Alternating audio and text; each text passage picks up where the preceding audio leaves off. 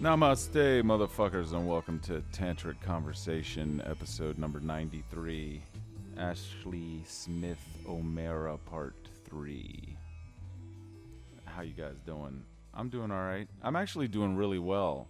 And I've been ashamed almost to say how well I'm doing because so many people aren't doing well right now. But I am. I'm happy. I'm having a good time. I've been enjoying many facets of my life that I haven't enjoyed in a long time. Partly, I think I actually shocked my system in a tantric fashion not so long ago. I won't go into details, but I stepped out of the world I usually live in and went into another dimension, a dimension that exists alongside all of us in this city all the time. And I went into that world and to that parallel dimension, that lower resonance, and I hung out with the denizens of that world, and I lived as they do and did as they do and do what it did and did what it do, and spent about 4 or 5 days out there. And I came back with new eyes, and I was looking around at what I have and what I've accomplished, and just feeling gratitude for so many things. And there have been new people in my life that I'm really enjoying, and new projects and all kinds of stuff. And I'm also, God, I'm wishing this for everyone else, because what I see around me right now is that an incredible amount of effort has been put into making half of the country extremely hysterical. And there are the same old legitimate things between the left and the right going on, but this shit has been elevated to a level that, has people foaming at the fucking mouth. It has people, even in a goddamn city council election, fucking mayor of Richmond got people taking fucking election signs off of people's lawn and throwing them in the fucking trash. I mean, that's new territory for me as a 50-year-old dude. I've been going around this city, I've been going around this country a while, and I've never seen an election where the people that I usually align myself with go to these kinds of fucking lengths because they don't like somebody. They have anything to do with her policies. They don't know anything about her. They just know that she said something they didn't like, which was accurate. That it's not all protesters, but there are people out with the protesters that fucking shit up. And if you're doing that shit, you're not any better than what you're fighting. That's a fucking fact. I'm sorry you're too infantile to understand that, but when you concoct an excuse to bypass fucking civilization and the legal process and say that the behavior of someone else justifies you to behave that way, you've lost. You've lost me. You've lost your moral high ground. You've lost your position. You've lost the legs that you're standing on. You're full of shit now, to me. I don't give a shit what your values are and how close they align with me. If that's the way that you behave, I'm not on your side. I'm not on the side of that shit. Period. I don't give a fuck who knows it. I'm frustrated and angry about this. And one of the main reasons I am is that the level of fear that has been stoked that we're living in fucking end times, that our president is a racist and a fascist and a Nazi and all this shit. And by the way, if he was a racist, he might as well just come out and say it, because everyone says that people who vote for him must be racist too, right? So if he just comes out and says it, how's it going to damage his standing? If supposedly everyone on that side under Trump is a racist, then if he says he's a racist, they're all going to love him. So clearly the man may not be, if he's going out of his way to say he isn't, because he's really not. He's got nothing to gain from saying that he isn't, because if this is the policy he occupies, the ideology he occupies is racist, then he's going to win supporters by saying he's a racist, because they're him too, right? Right. So there's such a level of fear. This is the kind of thing where, you are afraid of something happening, so you make these certain choices, and then you manifest it. And right now what I see is the left is manifesting their worst fucking nightmare and fears. Because if you keep fucking pulling at the threads of the stability of society, you're going to beg a fucking crackdown. The crackdown wasn't there. You begged it. You asked for it. You're drawing this into existence. You are manifesting it. That's what I see. It's not about ideology, it's about behavior. And this is insane behavior that I'm witnessing. Truly insane. Can't get behind it. Okay? So, I listened to a little snippet of this next hour with Ashley, and I think we're getting into some of how people that are frustrated aren't even trying to find out what their alternatives are. What policies already exist to address the inequities of coming into this world as a poor person, coming into this world in the legacy of racism. It's no longer systemic racism. There was systemic policies that were overtly racist, and there were systemic policies that had the end effect of being racist. For instance, redlining. You know, the reason redlining existed, it was part of the Federal Housing Administration, which we talk about in the beginning of this podcast, which was created under, what's his name? God damn it. Roosevelt, New Deal era. And redlining was about where banks were able to loan money. And again, the byproduct of this was racist, because it ultimately, the people that were the greatest risk you didn't want to loan money to, and most of them happened to be black. But the reason that this existed is that after the Depression, the federal government created the FDIC and other programs to bail out the people who have put their money in banks if the banks fail. But they created regulations on the banks so that the banks couldn't loan money. They couldn't make risks if they were going to have to be backed up by the federal government, the Federal Deposit Insurance Corporation, FDIC.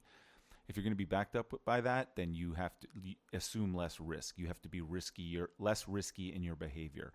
So redlining was part of that. Okay, nobody sat up in Washington and said, let's fuck the black people by not loaning them money. The federal government said, banks, you can't loan money in these certain areas because you're probably not going to get it back. And we can't assume that risk, and we can't bail you out if that risk happens. But, you know, the end result was that it affected a race of people, or a breeding population of people who happen to be black. I tend to think, and I've been saying this for a long time, there's only one race, okay? But there are people who are discriminated against within that human race because of the color of their skin and the cultures and their beliefs and the sexuality that has chosen them. But there's none of this. We now have policy to protect people based on race, gender, and belief, and not just gender, but sexual orientation. It is systemic not to discriminate against such people. It's law. You can't do that. Federal law. Okay, so we don't have systemic racism. But we do have the echoes of that. We have the results of that. We have what's left of that. But many things have been created to help people, and people don't even know about them. They don't choose them. They don't educate themselves. They don't go that route at all. You know, and because they don't know, they say it doesn't exist. But a lot has been done in this country to help people take care of their needs. But society is not responsible for your wants. Because we all pay taxes and we all agree to be American citizens, then the contract is that by us paying taxes, the city, state, and federal government helps to ensure that our needs are met. And if you can't buy a house in Churchill or the Fan, that's not a need, that's a want. Okay? You can buy a house in a neighborhood like the one where I bought a house. And I talked about this in the last podcast. I have done so. And I'm not rich, and I put no money down on it. I borrowed money from the FHA in this neighborhood to buy a house, which anyone can do if they have good credit. And you only have to have better than a 630. So I would say anybody that's, worried about their financial future, the first thing you should do is fix your credit. Pay that shit off. Okay, so this isn't very, tantric kind of conversation stuff to talk about now. Or maybe it is, because the actions you take, the responsibility you take for yourself, these are spiritual pursuits. Because and my reason for pursuing them is to not be a problem for anybody else, to not be a burden on anybody else, to not need somebody else's money, like my parents or anyone else, to get by, and to not to cause other people problems. I'm trying to be, responsible for my shit. And when I started being responsible for my shit, it was amazing the things that changed. And I know maybe I sound like a broken record and I need to start taking notes on what I've already talked about, but you know what? Fuck it. This is how it go, and I just fly off the top of my head when I start talking. But this is a great conversation, and I really, like I said many times in the last two podcasts, love talking to Ashley. I love what a kind, thoughtful, and intelligent person she is, and who is not driven to anger and hate and resentment towards people who don't agree with her. She would much rather convince them, and I love that. So let's segue on into that now. It costs a lot of money to live, so they're in their little bubble of survival, trying to make enough money to live and pay for all the shit that they want to consume, like alcohol and food in the city of Richmond, because that's what Richmond's turned into. A lot of these are students. A lot of them are students, but a lot of them are young adults too, who have recently graduated and find it hip and cool to be, in a hip and cool neighborhood. Like not half, but there's still some boarded up buildings, so you've got that, kind of culture still there. Right. But then you've also got the arts district, and you're close to VCU, so you've got the young energy, and you're close to bars and breweries. So you're like right there. You're like on the verge of like all different types of you're going to pay a lot of money to live there. I mean, it's crazy. A house 3 doors down sold for $65,000 in 2012, and they're renting it for $2,500. Yeah. Ironically, these are the neighbors that have Colonizer. And like when I was first beefing with them, maybe my third or fourth conversation with them was like, look, guys, I know it's really hard to respect the neighborhood when you're getting, totally bamboozled by your landlord. And I'm just a terrible landlord. But like, come on, get it together. And so I think there's like this lack of respect because they feel like they pay to play. They pay to play.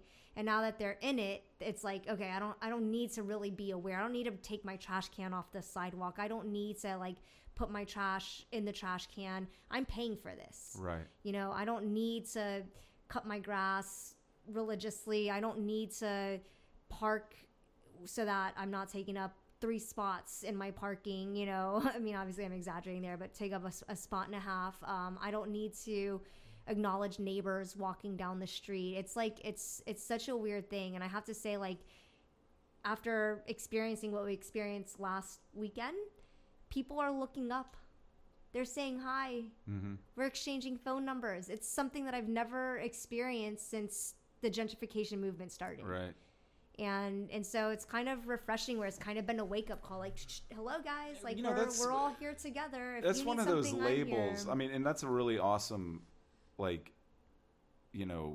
thing to observe, and I think a generous way of assessing it. And like, I didn't care. Like, I've always been community minded because of what my experience was in Churchill. That like, there were people in the neighborhood that were going to prey on my family and me, and then there were people in the neighborhood that were watching out. Mm-hmm. And they watched out because we had a relationship mm-hmm. with them. We treated them like neighbors, they treated us like neighbors, and we were family, as opposed to rolling in there like the way people move into Churchill now, which is the same way as Jackson Ward. Like, I paid a lot of money for this house, mine, get out of my way. Right. And this dude lives behind my parents now, who owns one of those gigantic Dodge pickup trucks, and he's constantly parking it in the little sidewalk strip where my mom, who can barely walk, needs that little strip that comes off the street. When she parks her car, she needs to be able to walk up that thing. And we're always in this little hostility with that guy, because he's like, paid a lot of money for this house, I'm doing right. And it's that entitlement, man. Yeah. Which is the ego, right? Right. I right. Instead of like, oh, if I park here, I'm gonna block them. Right. It's like. And I've been having to negotiate that since I moved in this neighborhood, even though I'm no stranger to, like, I grew up like, I wanted Churchill. My parents didn't put anything in my head about anything. They were just like, my dad was a working class guy, and he bought a house and he took care of it, mm-hmm. And we weren't trying to flip that house. My parents have been in that house for 52 years, right.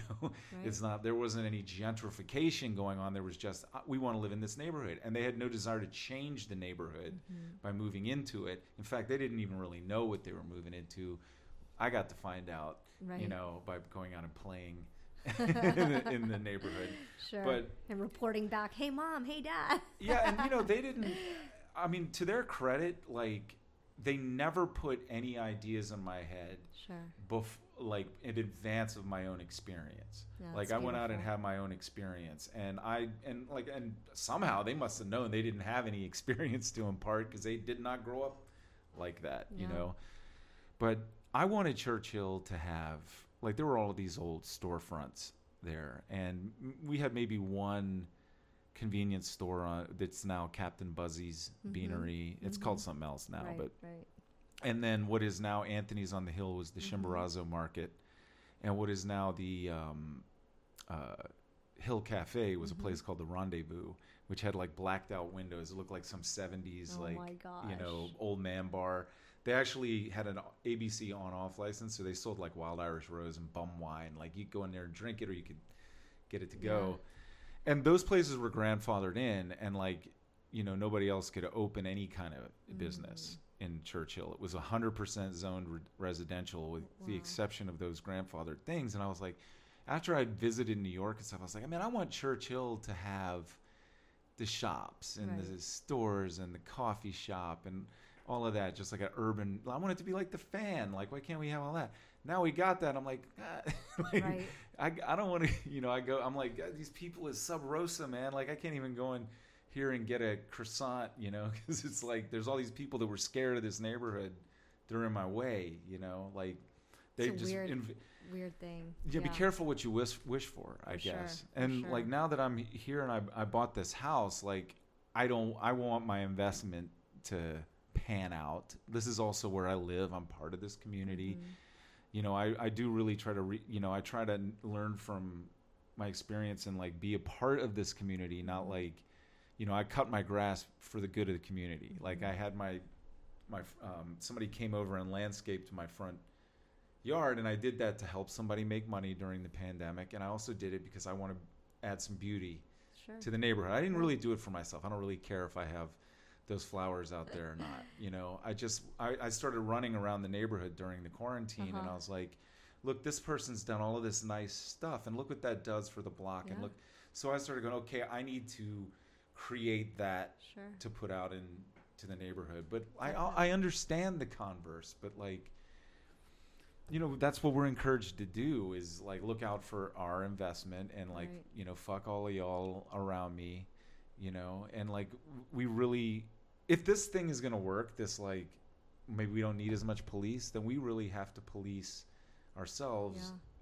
And by that I mean we all have to like, you know, look out for each other, and we also have to like, you know, take care of our, whether we're renting it or whether we own it, we have to take care of it so that, you know, we're connected, we're a unit, and we're all looking out for the limbs of the body. And it's almost like, you know, going on a real tangent. No, you're fine. It's almost like with what we've got in place now, it fosters the opposite. You know, it fosters just caring about one's personal desires and property, and also conveniences, and not the communal, you know. And because, worst case scenario, we can call the cops on them. Their music's too loud, man. Those dumbasses, I'm gonna call the cops on them. You know. And yeah, I mean, it's like conversations need to be fostered. You know, conflict resolution needs to be practiced. We need to practice mutual respect needs to happen. Let's take out the passive construction, which is people are always saying that this needs to be done, that needs to be. I need to do that. Right, for sure. I need to foster community. This morning, I need to have the conversations. Yeah, you know, and I've learned from the elders in my neighborhood, who most of them are no longer there, sadly. But you know, I had this one neighbor, Vaughn, who would come outside every day. Elderly man, came outside every day and would sweep the front of his house every day. Every single day I'd see him out there, and I'd be like, well, shit, I guess that's what I'm supposed to do. So till this day, I sweep out there. I mean, no one else does, because a lot of those homes are rented, and it's so frustrating. But I go out there. I shouldn't say nobody else. The majority do not.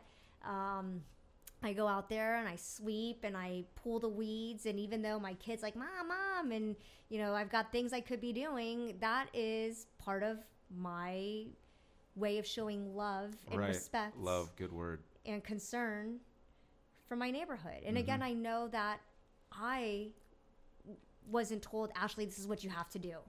You know, the city didn't come and say, Ashley, you got to do this. The police didn't come and say, Ashley, you got to do this. Right. I watched others and I said, man, that's a nice touch. That's showing and so love we and respect. have to have faith that we can all be that way, For sure. instead of operate on fear that it's worth having cops because we can't trust that other people can be that way.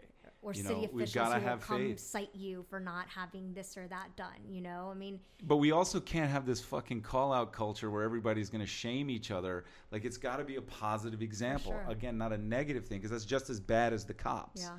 Like, me being policed by Facebook or my, social media is as bad, Oh, and yeah. it's not as bad because nobody's going to kill me. But, Right. like, yeah. I mean, I'm so I against want the that thing. I Facebook want what you like. Everybody setting a good example, and each one teach one. Sure. Is an old thing. Absolutely. And being the change that you want to see, and all of that.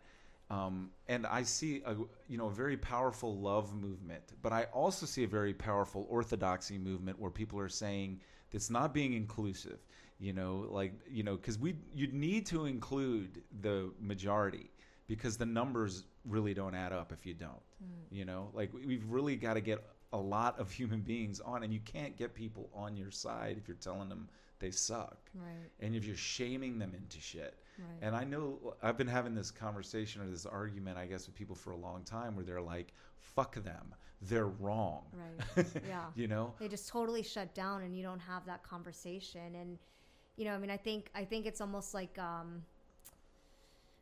protection for themselves. Like, it's maybe easier. they've had a trauma and they've been traumatized from that type of dialogue in the past. And so instead of like opening oneself back up to that, they just shut down. Like, that's it. But then don't engage, And I mean, that's where I'm at on on social media. Yeah. Like, I mean, if I can put a message of love out there when it occurs to me, that's what I'm doing. Sure. But when I see something I disagree with, I just don't even wade into Right. it, because first of all, that's that destructive energy usage, yeah. right? Like, who does it benefit? Nobody cares. Honestly, Curtis, nobody cares what you or I think if we disagree. If we agree, everybody loves an attaboy and an attagirl. So, I just resort to all of my messages now. If it's somebody who's in a perceived ally, thank you. Don't even go in depth. And then if it's somebody who I don't agree with, honestly, I just don't give them the time of day, because that's what they're putting out there. I don't need to respond to it. We don't have to. We have this like weird, I don't know, this weird need to like react to everything. well, we don't it's have to being react. right. It's about being right. Okay. And I've done a lot of work on this and looked at this a lot of myself. And I will say, for me, that behind being right is a fear of being wrong, and behind it is a fear that I've got it all wrong, that I'm actually crazy, even, that like I'm not sane, Right. like ultimately that's the gut fear behind it, is that like my assessment, my interpretation, what I've come up with is wrong, and I'm wrong then. And therefore, I need to go. I need to be expelled. Like, I don't belong, right? And I think if you were able to boil everyone down to why they get so fiercely defensive of their opinion like that, and like they're having the physiological experience of fight or flight while they're doing it, Right. is that there's some part of them saying, if you're wrong, you're going to die. Like the ego is saying that, The not some ego, part. The ego exactly, is saying, yeah. hey, I've told you this, Right. Because I'm trying to figure this out for you, so that you can survive. And like your ego has rightfully sort of like this face hugger, an alien. It's like stuck its tendrils down your throat. And when you question what the ego's come up with, it feels like you're pulling this thing out of you that's going to kill you. But you actually need to kill that to some degree. And you need to kill the identification with it. But we have been shaped like that. If you look at our educational system, we We take were- tests. We take hold on, let me say. Okay. We take our sorry. Scantron tests. We take our right. whatever To be test, Americans, we've been and- indoctrinated. right? to And be, your yeah. your answer is Your either answer's right right or or wrong. wrong. Right. And if you're wrong, you fail. Right. Boom. If you're wrong, it starts from school, Right. from education. But it probably starts a lot farther back than that. Like, if you make the wrong call about this animal in nature, you die. you know, like Sure. you literally do. Like if you decide that lion is friendly and it eats you, well then, you know, like there are a lot of situations where it's a this or that. Right. There is a duality Right. to it. So we, our most primitive level, we're applying that duality to everything because we think it's all life or death, and it's actually not life or death to Right. it's life or death to our ego. It's not life or death to our being. But we, you know, you're exactly right, but it goes farther. Sure. You know, it goes much farther back. That's why there are all of these disciplines to give us the ability to question. But as we evolve, we should be able to address it. You know what I'm saying? Like, just because it was a primitive mindset, we shouldn't allow that to manifest now, but Well, we we allow can't it to stop it. manifest. You have to teach Sophia everything. She comes into this world 250,000 year old organism. And then you got to teach her the values of modern humans. And, Like we and don't. yet we still have differing opinions on That's a right. lot of things, which is so funny. You already because have your own ideas. I mean, yeah, it's really. In Cleve and I, my boyfriend and I, we were just talking about this the other day. Is that her father? Yeah, that is. And it's like, it's so funny because, you know, I'm such a all accepting, like, you know, anything goes, like, you know, kind of person. And yet Sophie will come and be like, well, why this or why that? And I'm not saying she's not all, you know, accepting, but it's like, it's not coming from the home as to, you know, things need to be this way. You know, I'm like, things can be every way. And yet she'll come to me and be like, but why didn't they do it this way? Why isn't something this way? And I'm like, where is she picking this up from? That, like, you know, It's deep knowledge. Yeah, Like it's- there's reasons why we gravitate. I mean, you know, the arguments go back and forth, nurture or nature. Right, you know, right, like exactly. who, and I think it's a little bit of both. But that thing that you said earlier about your warrior spirit. I mean, that's obviously why. right. Why do I go along with this? You know, I had the same thing. I don't feel like I romantically get to call it warrior spirit. I called it rebel spirit. Sure. What are you rebelling against? It's the Marlon Brando from The Wild One. Yeah. What you got? Yeah. You know, I didn't take anything for granted. And like, I questioned every single thing I was taught, everything, you know, that my parents, school, everybody tried to indoctrinate me with. And I found my own way. And then I came back around to going, oh, I threw the baby out with the bathwater. Some of that stuff they were trying to tell me was valuable, Sure. you know, and I had to learn it. But I think all humans we all have to rebel against the basic template. Sure. Because the basic template there is to hold the tribe together, you know? And that's my opinion, okay? I don't want to say this like I'm right, okay? The way it looks to me is that there are certain people that go along with the status quo, and they're the drones, okay? And that's not a bad thing. That's their role in all of our societies. There are people who gladly, they say, tell me what to do, I'll do it, you know? And they go out there and they pull yams out of the ground and they fucking cook them for everybody. And like, thank you for that. You know, we got to the ability where we learned how to find yams in the ground because there were the other kind of people that say, I'm not going along with this. I got to find something else. I got to come up with another idea. Right. And most of us don't fit in real well with the people who are good at just taking direction, you know? So we have to often, like, I think we lived and removed from the tribe. Maybe we're shaman, you know? Yeah. And like our brain is giving us new ideas and questioning and blah, blah, blah all the time. And for the rest of the people, we're kind of crazy, Right. you know? But when they run out of yams, they Right. come to the shaman and they say, we need a solution. And the shaman, who is not conditioned by the daily acquisition of yams from the ground, who has his thinking is very lateral and, you know, organic and whatever, says, I got an idea. Let's try this instead. And I think those two forces within people, you know, like some of us have more of the get the job done drive, and some of us have the what's the next thing, you know? And, you know, we need both of those things, and that's really what's behind rebellion. Yes, absolutely question everything, question the status For quo. sure. But I think one thing that seems apparent to me at 50 is that the 20-year-olds don't appreciate how hard it was to find the yams in the first place. And now they just don't want to eat yams anymore, you know? Right. Yeah. And like, I value that passion, but I do see why older people were trying to check me when I was like 21. Is like, I'm like, it's all got to go. Right. You know? Well, then how do we get yams right now? Like, we still need that. Yeah. Yeah. You know, there's aspects of it, the baby in the bathwater. Mm-hmm. I don't think a lot of people recognize how valuable some of this status quo is to keeping all of these diverse humans and cooperating to some degree, to the degree that we do. You know, as diverse as this country is, and we talk about it not being diverse, but it's very fucking diverse. Right. You know, it's economically diverse, it's culturally diverse, it's always has been. It's diverse, but you have to also recognize that a lot of this diversity is also pocketed.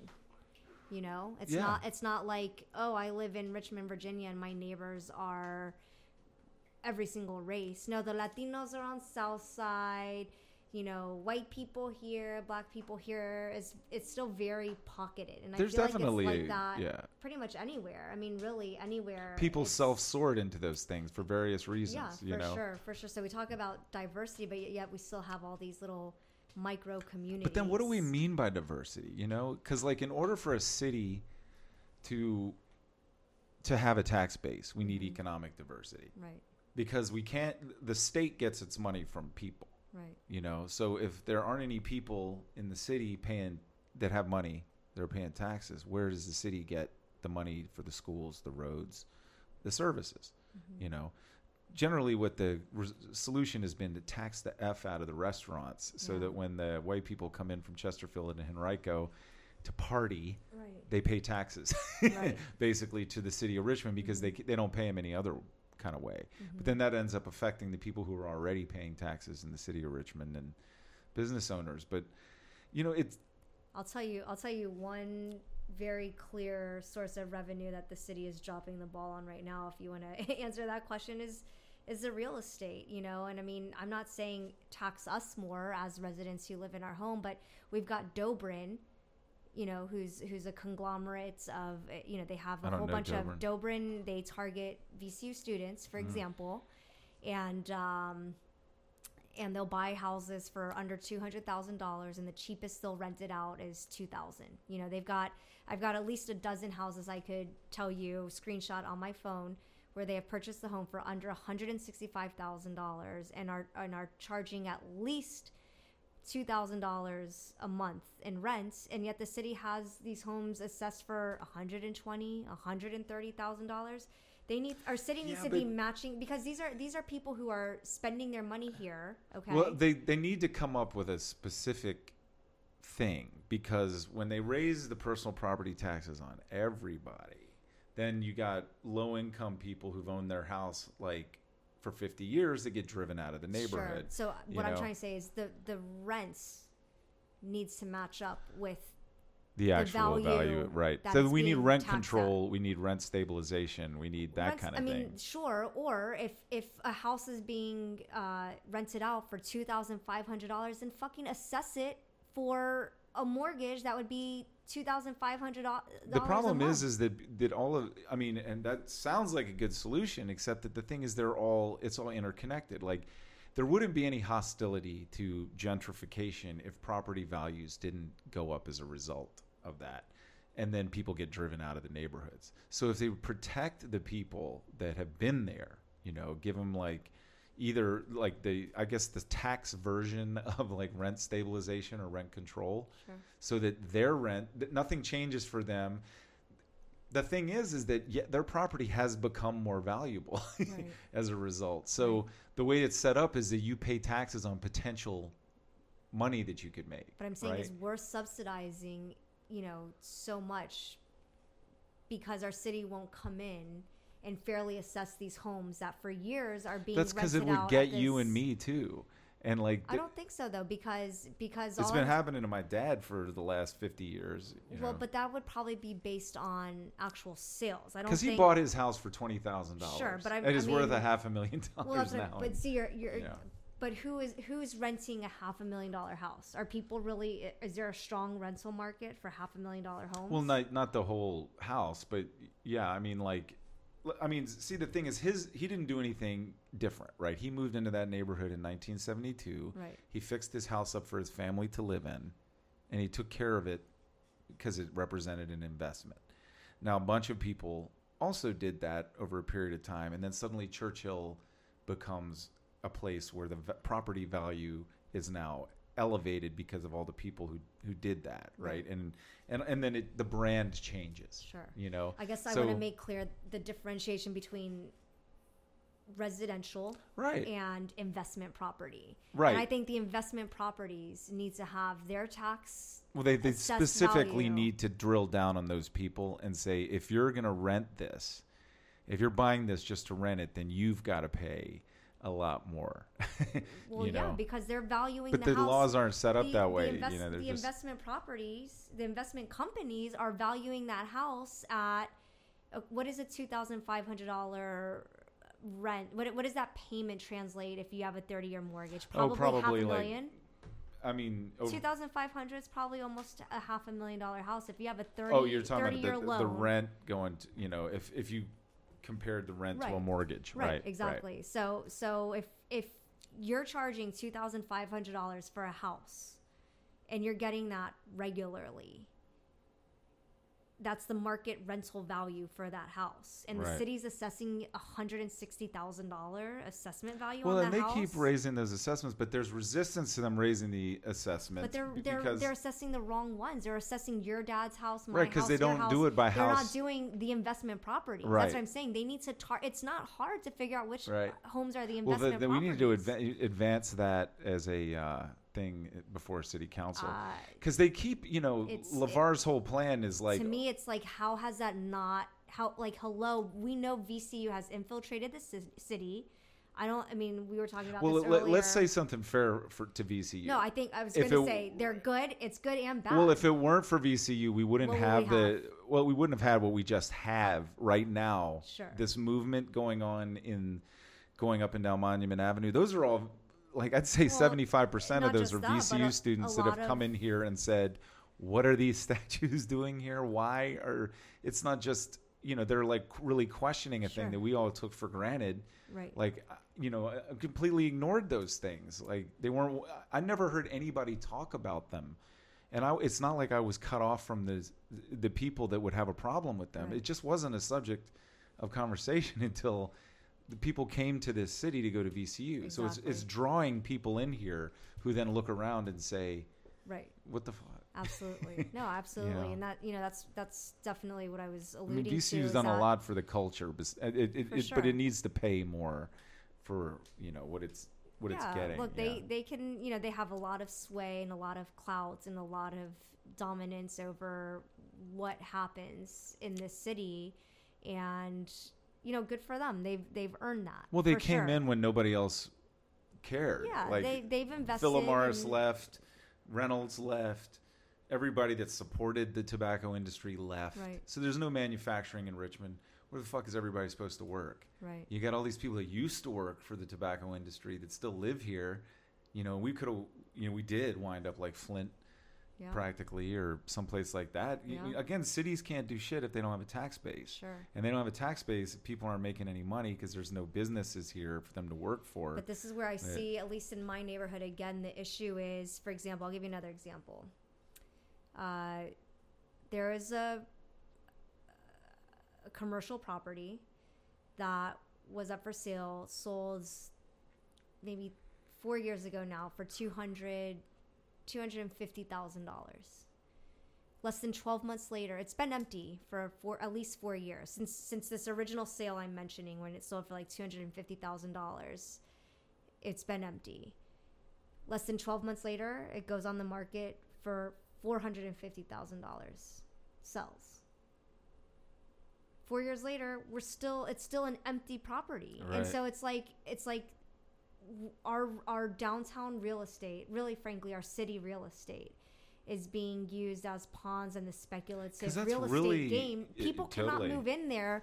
Look, let me tell you, you cannot move in and create a viable, profitable business that makes sense for you to invest in terms of brick and mortar, which we already know that the demand for brick and mortar is going down.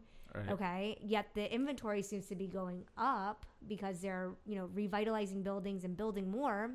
And yet what they're asking for rent-wise is unattainable. It is. Why do you think all of these, share workplaces have come about? Because people can't afford to buy, to rent anything on their own. A place, a 1,000 square foot spot, building, floor, unit, whatever, in 23220 zip code is going for at least $15 a square foot, and that's cheap. So that means, $1,500 a month just in the real estate. Most of these, though, are going for $20, $25 a square foot. It literally, you get a 2,000 square foot property, you're talking about $5,000 a month in just rents. People can't afford that. You got to pay staff. You got to pay. I can't understand why people not only, I would never have paid that for a rental property myself. But that's the going rate because of the speculation market. It's not because that's what it deserves or that's the supply and But if you demand. want to live near VCU, not in VCU housing, if you want an apartment, that's what you got to pay. And I agree with you 100%. This has to change. We can't accept this. I also understand why it has been so hard for them to change, because there's all of these intertwined things. It's like a sweater. Yeah. Somebody wants to pull one thread, the whole fucking thing comes apart. Right. As it is now, the things that have been going on in all of the major cities in America, I think are going to make the major cities go back like they were, where people are like, I don't want to live there. Yeah. If this is what can happen in a major city, that everybody could just take to the streets and loot and make me scared and stuff, I'm going back to the country. I have to say, though, because it blows my mind. I've lived in my house for, 13 years now? 13 And forget years? the riots, the pandemic. Right. I didn't want to live. I used to want to live in New York City. I did for 4 years, and some part of me has been like, one day maybe I'll go back and live there, and I'll rent this out. And I don't want to be stuck someplace like that for a pandemic. I don't want to be stuck someplace like that for a riot. Yeah. Well, what I was going to say is, as long as I've lived where I've lived, I've always thought this was a possibility. So it kind of blows my mind. And maybe this is where I'm unique and, because even of the nature of what I do, I try to see all of the potential outcomes. I've always thought this was a possibility. Yeah. Always. Oh, me too. And it's filled me with anxiety. Oh, no, don't say that. For me, it's just, look, to me, safety is an illusion. Permanence is an illusion. All of these things that we're kind of indoctrinated to think exist and we can rely on, they're kind of like illusions. No, we have to go with today I'm not being killed. Your health, but, right? Oh, right. It could go at any time. I'm young and healthy, motherfucker. You could die. Yeah. You could get hit by a car. You could be fooling around. It's true. Yet, because I grew up with the possibility that somebody could break into my house. When I moved into this neighborhood, it was a while before I could sleep well at night because I didn't know what neighborhood I was in, and I actually was afraid that there'd be a home invasion kind of situation, like what happened to the Harveys, by the way, which was I think we just hit the anniversary of that. You know that story? Yeah, very tragic. And that's always a possibility. Of course, police did not protect them. It happened anyway. Yeah. And that is a thing that can always happen. But people keep buying land in Florida. Even though the hurricanes, people keep building in San Francisco, even though the earthquakes, keep building in California, mudslides. And if I could present the argument, is that because they feel that the government will come in and rescue them? I think it's because they're in denial. You think so too? Yeah, it's probably a mix. It's always a mix. Right? I think the big thing is that we're always in denial. There's actually a book I haven't read that my idol, Mark Maron, the reason I do a podcast, this guy over here in this picture, he's always talking about this book, The Denial of Death, which I haven't read yet. So we live in a denial of death every day of our lives because we're like, well, if we really the general thinking is if we think about that, we wouldn't be able to function. We would be just seized with fear of our own mortality. Right. The way I use it now is man, time's a waste, and I'm 50 years old. I better live my life. Yeah. But we human beings, denial ain't just a river in Egypt. The vast majority of everything that we project and look at it as wrong is within us. It is an aspect of denial. I don't know if you saw my post about the bad piece of pie and the whole pie, but a friend of mine had said, as it pertains to an individual, you can't say I'm a good person if there's some part of you, a piece of this pie that's not good. Right. You know, there's not a piece of you. It's you. Right. You know, so you are a whole. And if there's this thing in you, then that thing needs to be addressed for you to be good. Mm-hmm. You know, and that is true of city, state, federal government, Sure. you know, of any human being, of anybody doing their thing. And I think the biggest crime of the status quo is that most people do not see that piece of pie as being their problem, that they're going to eat around it. You know, they're Right. like, Yeah. hey, I didn't cause this. I can't control it. But what I can do is keep trying to make my money. Right. And then Exactly. you get into this illusion that you're better than those people that live in the bad part of the pie because, well, if you were bad, you would be there with them. Right. You know, they need to get out of there. You know, they need to Right. come over here where the good parts of the pie I are. worked my way up. Right. You know. And you know, I mean, we could go on. Like, we're already at 2.5 hours here. Sorry. No, this is like, I mean, nothing to be sorry about. I could talk to you for 6 hours and like do a whole series. Sorry, 'Cause kiddo. I She's think, over there. yeah, she would not like that. But it just seems to me that there are no fucking easy answers. No. And like, I like, to me, tyranny comes from easy answers. Right. And I don't care if the tyranny is of the left or the right. Sure. You know, like, I don't concern myself with ideology. I concern myself with the tyranny of human beings that want an easy way out and a simple solution and an us or them thing, because that's not the answer. We flipped the script in many civilizations, and all it resulted in was a whole lot of people died, and then the people who came to power acted just like the people that had it before. Right. You know, we don't want a revolution. That's just the turn. That's a fucking 360-degree turn right back to where we started. That's what a revolution is. Yeah. You know, that's Literally. dictionary definition of a revolution. Yeah. So what we want is an evolution, Sure. you know, where human society does what human beings have done, and we learn new skills. We learn new ways of doing things, and we build on the strengths that we have, you know. And maybe that's the conservative that I'm becoming now that I did all my rebelling and you know, whatever. But like, I don't want any human being to be murdered as a result of another murder. I don't want anyone to die. I don't want anyone to be cut off from a food supply of their livelihood in the name of a glorious revolution. I've just recently researched into shit I didn't know about, like in China, Chairman Mao and the Great Leap Forward. Do you know about this? Yeah. I didn't know about this. Yeah, it's wild. Undeterminate numbers of Chinese people were killed by him insisting they go from agrarian to industrial civilization overnight, forcing them all to leave their homes and their farms and come to the city, and then having no way of feeding them, no structure, nothing, because the state cannot create all of that. Right. Like, it has to some degree, it has to emerge organically. We can, you know, there has to be engineering to aspects of it. But it's kind of like, we can't make water, but we can make the water go where we want the water to go, you know? So I'm not convinced that leftist ideology is better than conservative ideology, because in the hands of people still do the same shit.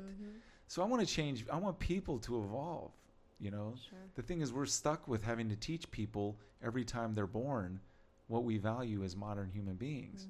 It's not stuck in our... Like, some aspect of it might be in our DNA, but like everything I learn, I have a baby, I got to teach that baby all of that. And so on it goes. It's like the enlightenment of American culture is not a static thing. It is an ongoing thing. It is an evolving thing. And I think it's the supreme paradox and irony, and maybe you and I talked about this on the phone the other day when I called you for help. And I really appreciate you being there, because you were a great voice of reason to me. The values that we use to say that our society is corrupt, we're born here. You know, they were born here initially only applying to a bunch of white planters that wanted to rebel against the monarchy in England. But they were lively enough ideals that we've been able to adapt them and apply them to many things, and they've spread out all over the world, you know. Now, mixed in with the baby in the bathwater thing, we've got corruption, we've got selfishness, But even the way that we know this is wrong is due to the values that were born here, that we've all collaborated to create here. We wouldn't know of what racism is if we hadn't developed an aversion to it here. We wouldn't have human rights. That is a relatively recent invention, like the idea that people have rights, and that the state doesn't give you your rights, the state protects your rights. Sure. And these are like the education that has made it possible for people to have a problem with shit, to be out on the street protesting right now, did come from here. Yeah. I think, but honestly, I think a lot of it is rooted in this notion again of consumption. Even what happened hundreds of years ago here was all about consumption, right? Sure. Because it was the consumption at that point of resources. We're going to consume resources, send them back. Well, why were they doing that? Because in the old country, things like, there were no trees left in Scotland. Right, yeah. They'd cut them all down and used them all to build houses or burnt them all. So they started burning peat moss. Right. That's why Scotch tastes like it does, because they didn't have wheat. They didn't have wood. Right. They had to use moss.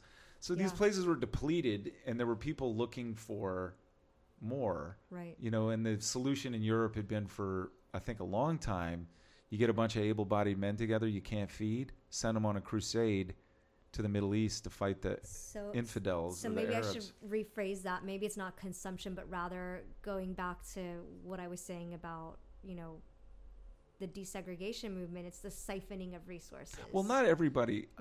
Not everybody that came here was like the Dutch East India Trading Company, but in order for there to be money to come here, there had to be capitalist speculation going on. Even before capitalism existed, people, Isabel and Ferdinand, I think the King and Queen of Spain invested, or Portugal invested in Columbus to come over here. But then, a lot of people came over here just for the basics. Like, they just wanted freedom from... Well, maybe that's what it started off as. Some people. But then... There was always a combo. There were pirates. There were people over here to sell, grow tobacco and sell tobacco and just get rich. Right. But there were people who came over here just to get away from the crowdedness of England, or France or Spain. Not everybody that came here, I guess what I'm saying, was driven by a desire to consume. They were just, they wanted their own shit. But once they were here, that's kind of what happened. You got sucked into the machine. Reverts back to, we're reading The Lion, the Witch, and the Wardrobe right now. And what's the kid's name, honey? Edmund goes for the Turkish delight. Right. And once he's, he didn't know that's what he wanted, but once he tasted it, holy ish, that's all he could think about was the Turkish delight. Because it was poisoned with bad magic, too. Well, it wasn't real Turkish delight. It was. Yeah, probably. I've read that book like 5 times. It was a major book to me as a kid. Yeah, it's very pertaining in many ways to kind of what we experience on a human level in real life, and did you screw over your own brothers and sisters for the treat that is being promised to you by the evil queen? And the feelings that were being aroused within him even prior to that point. He was less than. His brother, his jealousy. Right. Peter was always telling him what to do. Right. So, it goes back. I think kind of goes full circle to how we even started about advertising. For example, we spend trillions of dollars every year advertising to people that they need these things. You need this, you need that, consume this, consume that. And then when it's unattainable to them, there's this sense of like, oh no, what can I do to get this? So we go in debt, or we steal. Right. So So we talk about, okay, well, what are things that need to change for us to evolve? Like, maybe we need to learn to be a little more self-sustainable, for example. Well, I think it's exactly the thing that I had to learn as an addict.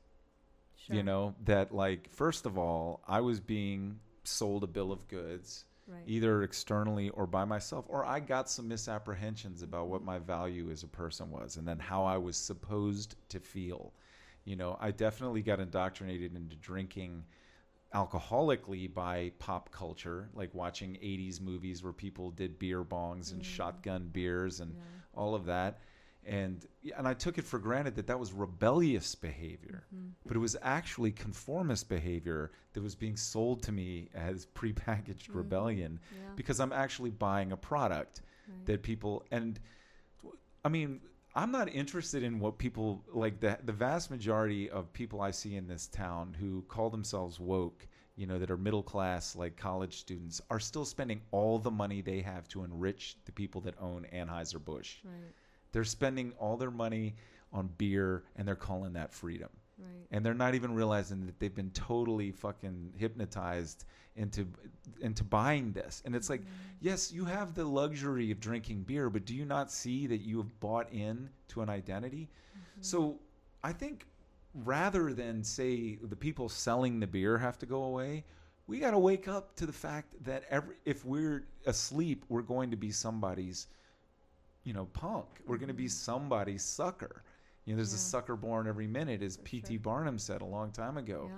So each individual person has to wake up from that illusion. There's nothing wrong with the marketplace. What's wrong is the unconscious way that we interact with it.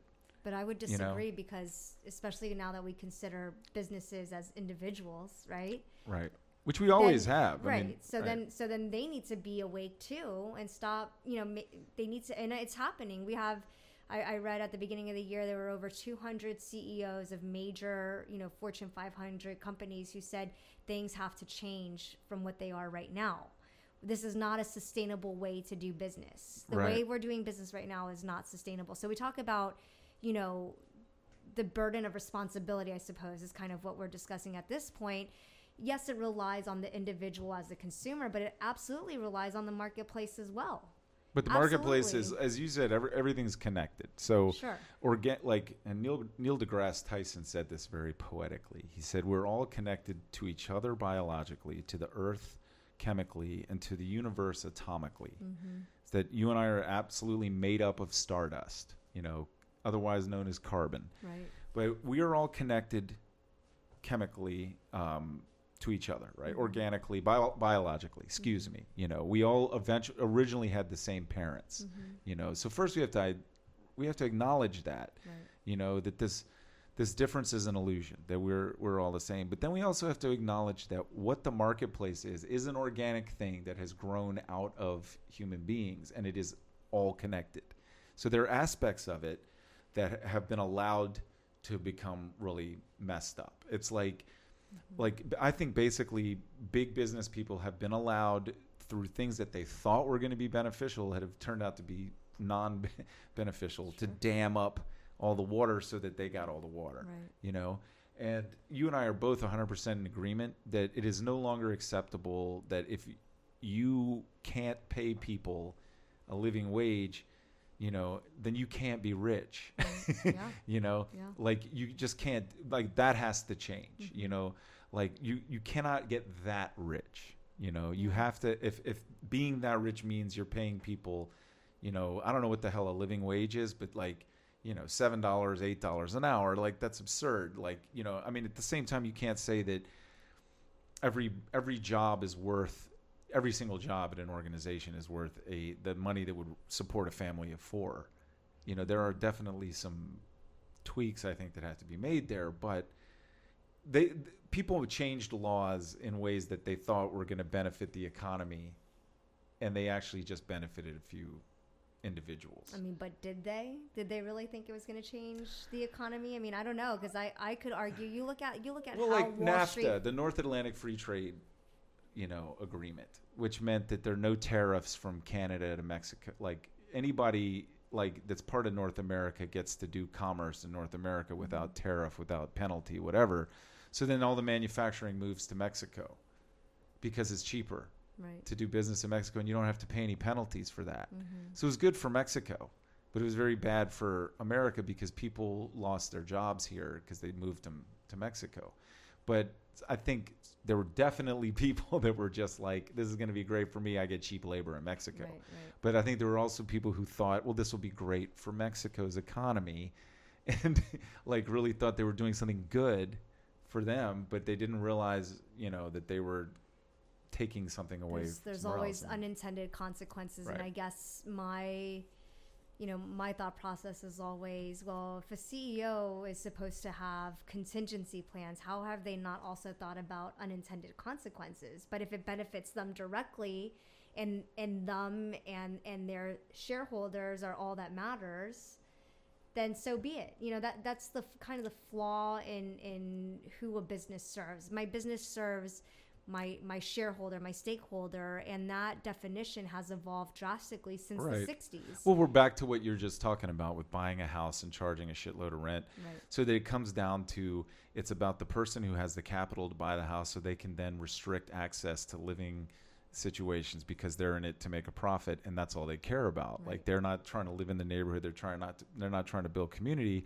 They just got together some people and they were like, man, we can make more money off of our money by doing this, and there's no law against doing it, so let's do it. Right. And I mean the same, and I'm just playing devil's advocate with this shit because I love agree devil's with you advocate. 100%. And I know that's a dangerous thing because it's like at this point in time, an intelligent person like me who could be helping people spending all their fucking time on semantics is, that's been my downfall.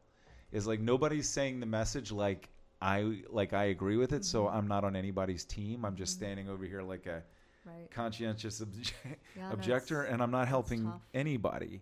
That's not true. I think dialogue is very helpful.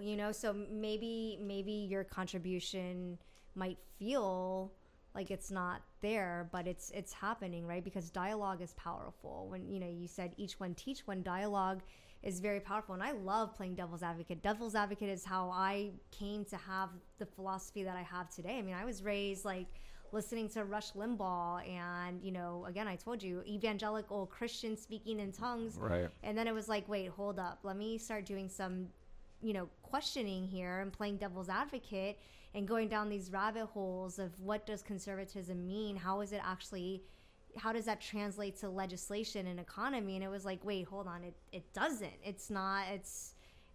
That doesn't even exist. Conservatism in economics is a fallacy in America. It's not even a thing. It's all, there's no free market. You know what I'm saying? Like, things that, worrying about the debt, nobody fucking cares about the debt anymore. All the Trump supporters I know, when they're like, look, we're in a pandemic, there's riots in the street, and our stock market's still fantastic. And you're like, well, what about the debt? Oh, well, there's always going to be debt. Okay, well, we're just going to play that game, Right. And so it's you have to play devil's advocate, and you have to have these dialogues and discussing these complex issues.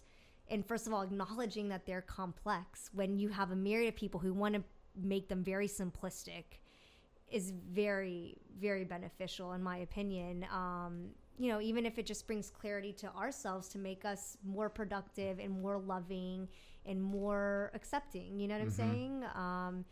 And to recognize our shared humanity in all of us, because that is ultimately the goal. And that means you have to recognize the shared humanity in people you don't like and you don't agree with. You can't just, this is my feeling about it. You can't, again, that's making bad pie again. That's making bad pieces of pie. If the bad pieces of pie are the Proud Boys or the white guys that are out, they're still part of this country, and we can't eat around them either, and we also can't kill them all. But what if instead of a pie, it was just a basket of fruit, and you had rotten fruit, and the rotten fruit likes to attach itself to other rotten fruit or other fruit that could be easily rotted. Well, you can throw away an apple, but you can't throw away a human being. But no, not even that. I'm saying you can create distance. Yeah. And that's what, we talk about the energy bubble. Your energy bubble could be that, that distance, right? So, I think the pie is a great analogy, but I would actually suggest, instead of looking at it as a pie and eating around, look at it as we're a basket of produce, and there's gonna be some rotten ones, or make it it's a. But you know how they say it's the one bad apple spoils the whole bushel. But that's only if it reaches it. But that's the idea, is that they're in a bushel, and everything spoils. So if you wanna really, right, if you want to tear this metaphor to shreds, exactly. But what I'm trying to say is I don't think I can afford to say anyone is them. I want to say we're all us, like human race, one us. I think know? I personally think we're working towards that. Yeah. That's right. That's the only goal that resonates with me, because if to be on your side, I have to hate anybody, Right. count me out. Right, exactly. Exactly. You know? And like, I guess that means I'm going to get ground under the wheels of this revolution Yeah. too, because I'm not going along with the orthodoxy. Well, it goes that back to it's acceptance. this or right? that. It goes you back know? to acceptance. Like I was telling Cleve earlier today, like I've got this one buddy that I worked with years and years ago when I was in college, and I worked at Flooring America. And, my philosophies back then were quite different than what they are today. Needless to say, I've changed. He hasn't necessarily. He has views that are very different from mine. And yet we can have really awesome conversation, even though, like, we don't see eye to eye. I can respect and understand and Well, acknowledge. doesn't it help you understand your own position better to understand sure. somebody else's? But we have that mutual respect in which, we know one of us is going to, quote unquote, be wrong because, we have opposing views a lot of the time. So are the statues going to stay up or come down? Well, one of us is going to be, quote unquote, wrong. Somebody's going to lose. But right. yeah, one of us is going to be the loser. But we understand each other's, reasoning to have gotten to that point, and it's always very respectful, and it's like I told Cleve, like, I really appreciate that. Like, I don't want a bunch of attaboys and attagirls on my team. Like, if you're agreeing with everything I have to say, one of us is then superfluous. Get away from me. Yeah. Like, I want somebody to challenge my narrative and challenge my belief system and challenge my reasoning, because that's how we grow. And when we grow in that way, we can embrace more humanity. You know what I'm saying? Like, we're able to... Absolutely. And that's what I want. I want, like, my dad and I disagreed a lot. My dad used to say, he'd introduce me to people like, this is my son, he's basically to the left of NPR, and like, Oh, man. and like, but he, and I never understood, I'm like, you raised me in this house with NPR on in every room. He just liked the classical music. That's funny. But like, we in action were basically liberals, like living in Churchill and all that kind of stuff. But when it came around to my dad and Philip Morris, who he worked for 35 years, and the Clinton administration going after the tobacco industry, he became conservative. Sure. Yeah. Like, I'm not voting for the people that are taking away my livelihood. Right. And it's very hard for anybody to be the eggs that need to get broken to make the omelet. Mm-hmm. And to me, that's the big resistance to Mm-hmm. whether it's environmental change or anything. To say that people don't want it because they hate other people or they don't love people or they hate the planet or whatever, it's like, no, that's not true. It's just that they are 100% dependent on the way it is now. Mm-hmm. And for it to change means they have to find another way of making a living. And yes, it's easy for people who don't have anything going on to say that. Right. When I didn't have a goddamn pot to piss in, it was easy for me to say what everything needs to change and whatever. And then when invested, then I'm dependent upon an economy, I mean, my money comes from restaurants being open. Right. I work for Restaurant Depot, which is a wholesaler, and restaurants close. Restaurant Depot starts making less money. Then I'm probably one of the first things to go because I'm just in marketing. Right. And I got to give it to them. They kept us all working. Mm-hmm. They figured out a way, and I honestly, I think it was kind of a beautiful way because it was a combination of practical and helpful to other people. We opened to the public, which is usually a membership-based thing, and you had to be a business, and they figured it out. And I was I'm worried about how this is going to affect me.